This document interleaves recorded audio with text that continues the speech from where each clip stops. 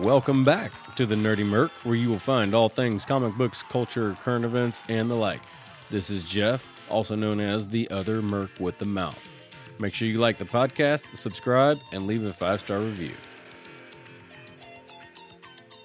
Did you know Donald Trump is the first president since Jimmy Carter that did not enter the U.S. into a new armed conflict? I did. But not everyone does. Remember when, I think it was earlier this year, actually. Holy crap. That's right. The bombing of Soleimani, something like that. Whatever, he's dead now. The bombing of him outside the Baghdad airport, which is, I know exactly where he got bombed. I used to run those roads not too long ago. When I saw the picture, I'm like, yep, I know exactly where that is.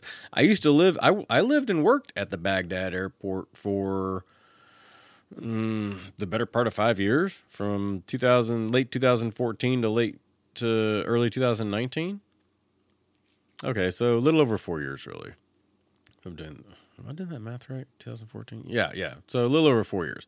I lived there. Okay, I had a permanent address there.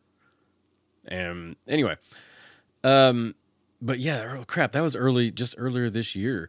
So do you recall President Trump being called a warmonger back then? Because I certainly recall that. I remember. I don't remember exactly who. Oh wait, yes, I do. It was Senator Schumer from New York, and he wasn't the only one, but he was one of many that were claiming that President Trump was going to bumble his way into a war. He's the first president since Jimmy Carter that did not enter into a new conflict. Enter into a new conflict, according to Newsweek. The article that in fact, he is the only president that I've ever seen fulfill so many campaign promises. He campaigned on bringing soldiers home. He didn't bring all of them home, but he brought a lot of them home. He withdrew our military from all over the world, probably seriously pissing off the military-industrial complex in the process. But he withdrew troops from Syria. He withdrew troops from Baghdad. He withdrew troops from Afghanistan. But yeah, he's the warmonger. That's funny. You know what? Newsweek, Newsmax. Wait, what was it? Newsmax or Newsweek? Excuse me. You know what? Newsweek. More honest reporting like that would have been helpful 2 months ago. You know, it's like the New York Times, in an article posted on, where's the date? November 18th. Headline: When Trump was right and many Democrats wrong. Right there are the first line of the article. Some things are true, even though President Trump says them. Now, this is an article where talking about how Trump insisted that schools remain open for in-person learning for K through 12 students. Straight begins with that quote: "Some things are true, even though President Trump says them."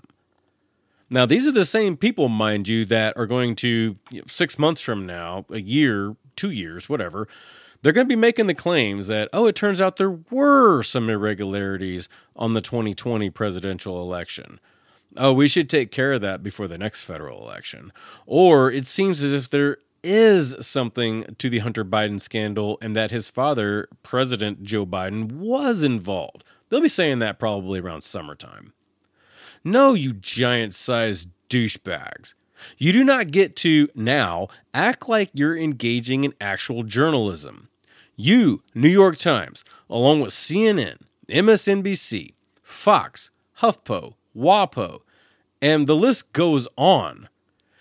You have more than proven that you have no intentions or desires to engage in any sort of actual journalism, but rather are only interested in perpetuating a narrative.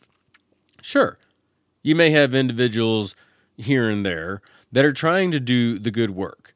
You know, I've actually seen, even in the last year or two, I have seen the occasional article come from New York Times that was pretty good and pretty fair and unbiased. I've seen stuff like that come from CNN writers. I've seen stuff like that come from Washington Post writers. It does happen. Those people are out there. Tucker Carlson, like I said, he actually does the work. And he's pretty much the only talking head that I enjoy watching. I haven't watched him much lately. But, that is what it is. Most of them are just interested in perpetuating a narrative. And yeah, I'm including Fox now. Mainly, and there are a couple other examples that have crept up since, but it started when they called Arizona for Joe Biden about an hour before the in-person voting polls had even closed in Arizona. And most, if not all, of the in-person ballots hadn't even been counted. Even the notably left-leaning media outlets pulled that back for several days. Fox just left it hanging out there. You know what? Okay, that's a big strike against you, Fox. I mean, that's crazy. I mean, how many times have you personally, listening to the sound of my voice right now, seen one or all of those major or minor, doesn't matter, media outlets? How many times have you seen them throw some wild crap out there with no verification other than, and I'm quoting, anonymous sources that later are either proven false or, at the very least, end up not passing the sniff test at all? You see it happen frequently. But they will harp on it like it's the biggest damn thing ever. Think about, for example, the story about the president getting peed on by Russian hookers. Absolutely no validity to that whatsoever. Think about the story about that they ran with about him calling World War II veterans losers and suckers, I think it was. I remember losers was in there. When there were, but they ran with that like it was the 100% rock solid truth. Their anonymous sources were airtight and rock solid.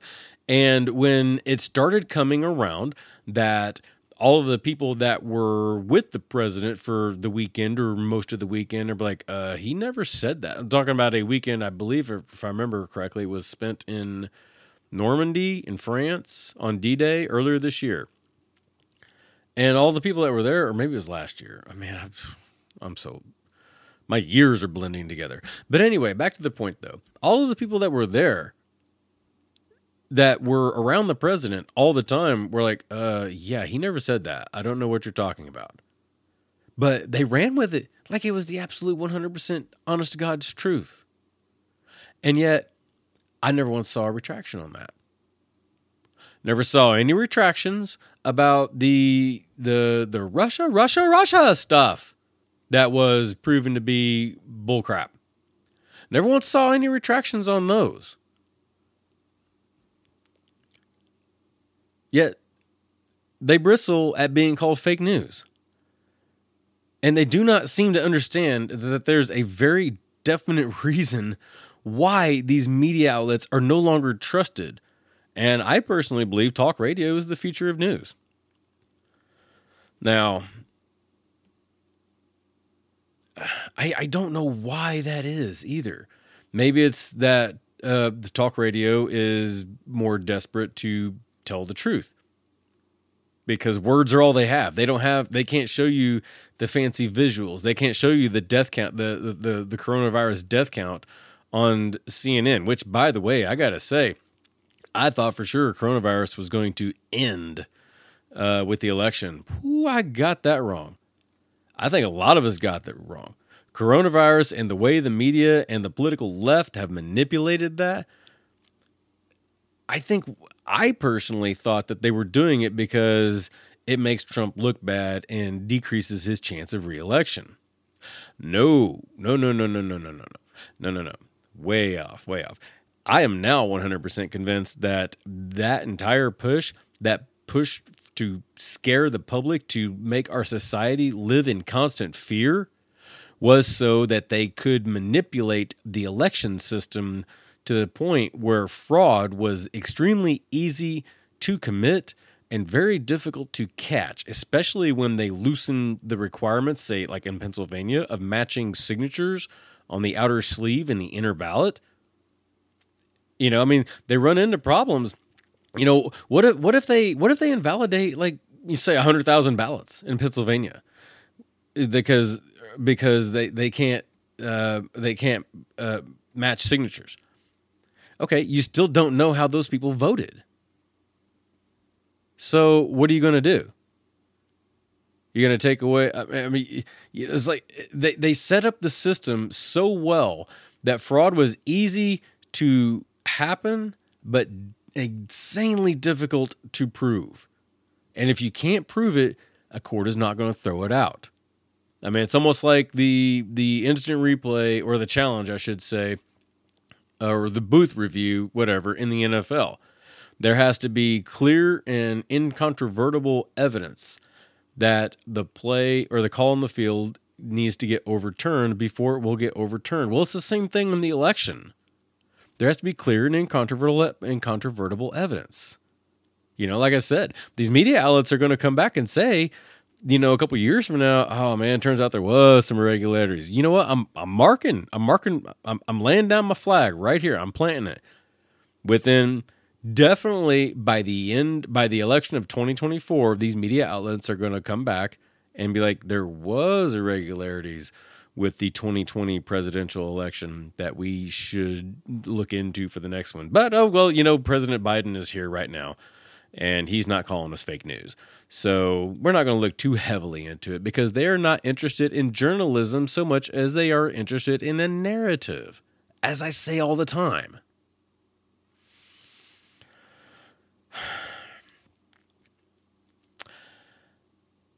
I'm just a commentator.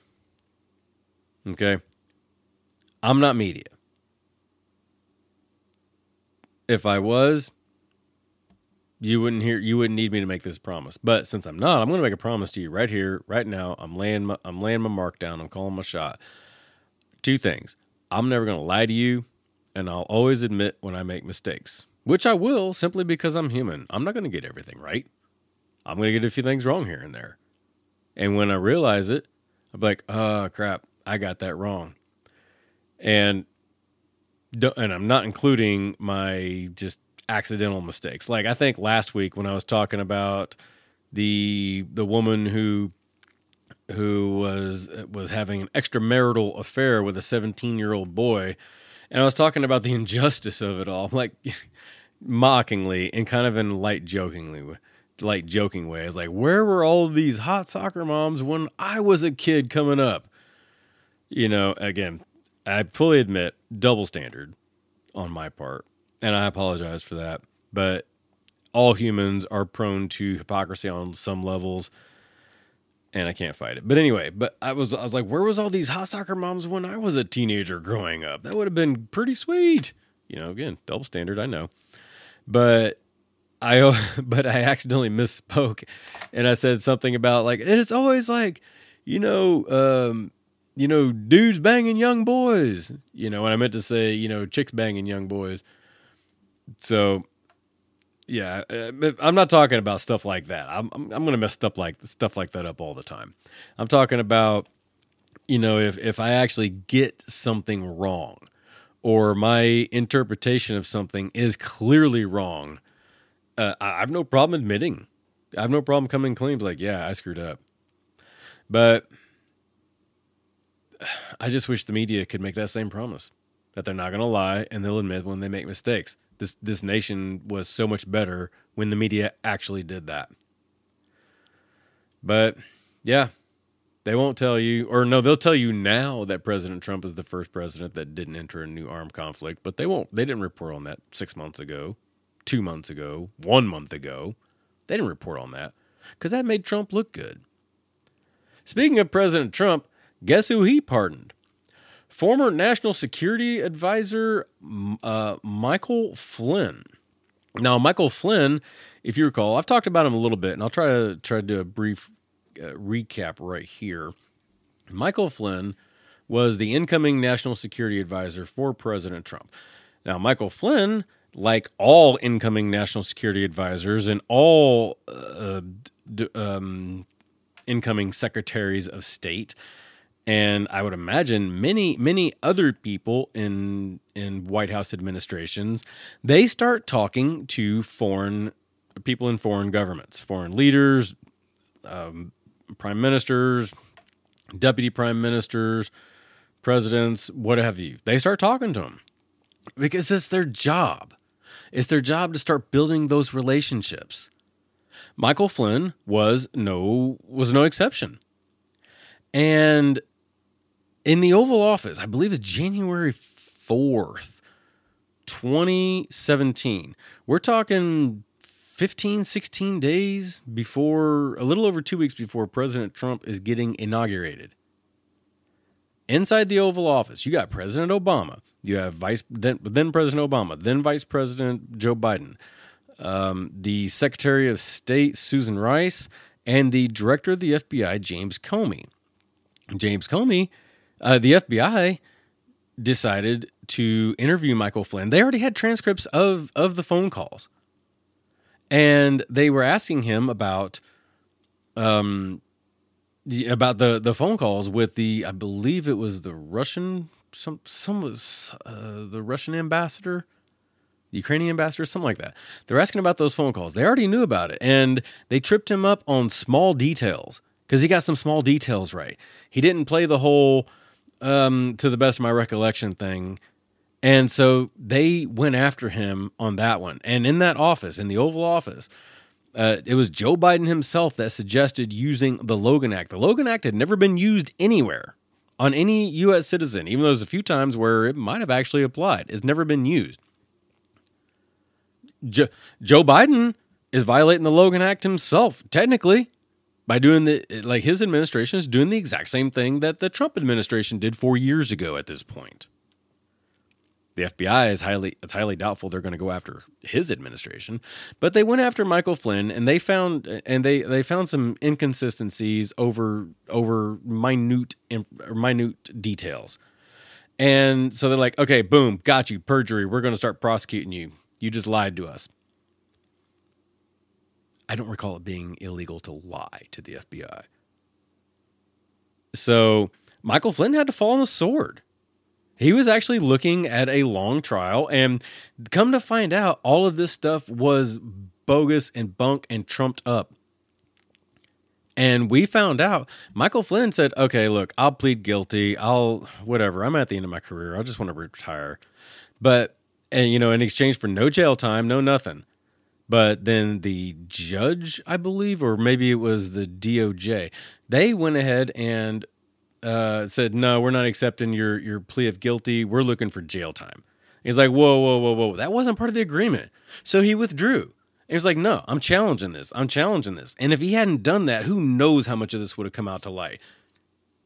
They actually threatened his kids, which is why he decided to take the deal. But when they reneged on the deal, he's like, no, I'm out. And since then, the DOJ even dropped the case, but the judge himself, if I remember correctly, an Obama appointee, said, no, I'm keeping this case going, and he kept trying to push for it. And it's absolutely ridiculous. Trump was right to pardon him. Where is Roger Stone's pardon? You are listening to the Nerdy Merc. Well, that's the end of this segment. If you have any questions, bitches, gripes, comments, complaints, moans, or suggestions, give me a call, 317-978-NERD. That's 317-978-6373. Or you can go find me at www.nerdymerc.com. Email me, jeff@nerdymerc.com. Or go find me on all the social medias. I'm on Facebook and YouTube. Just search for The Nerdy Merc. On Instagram, NerdyMerc79. And Parler @NerdyMerc. Make sure you stick around for the next segment, and thank you for listening.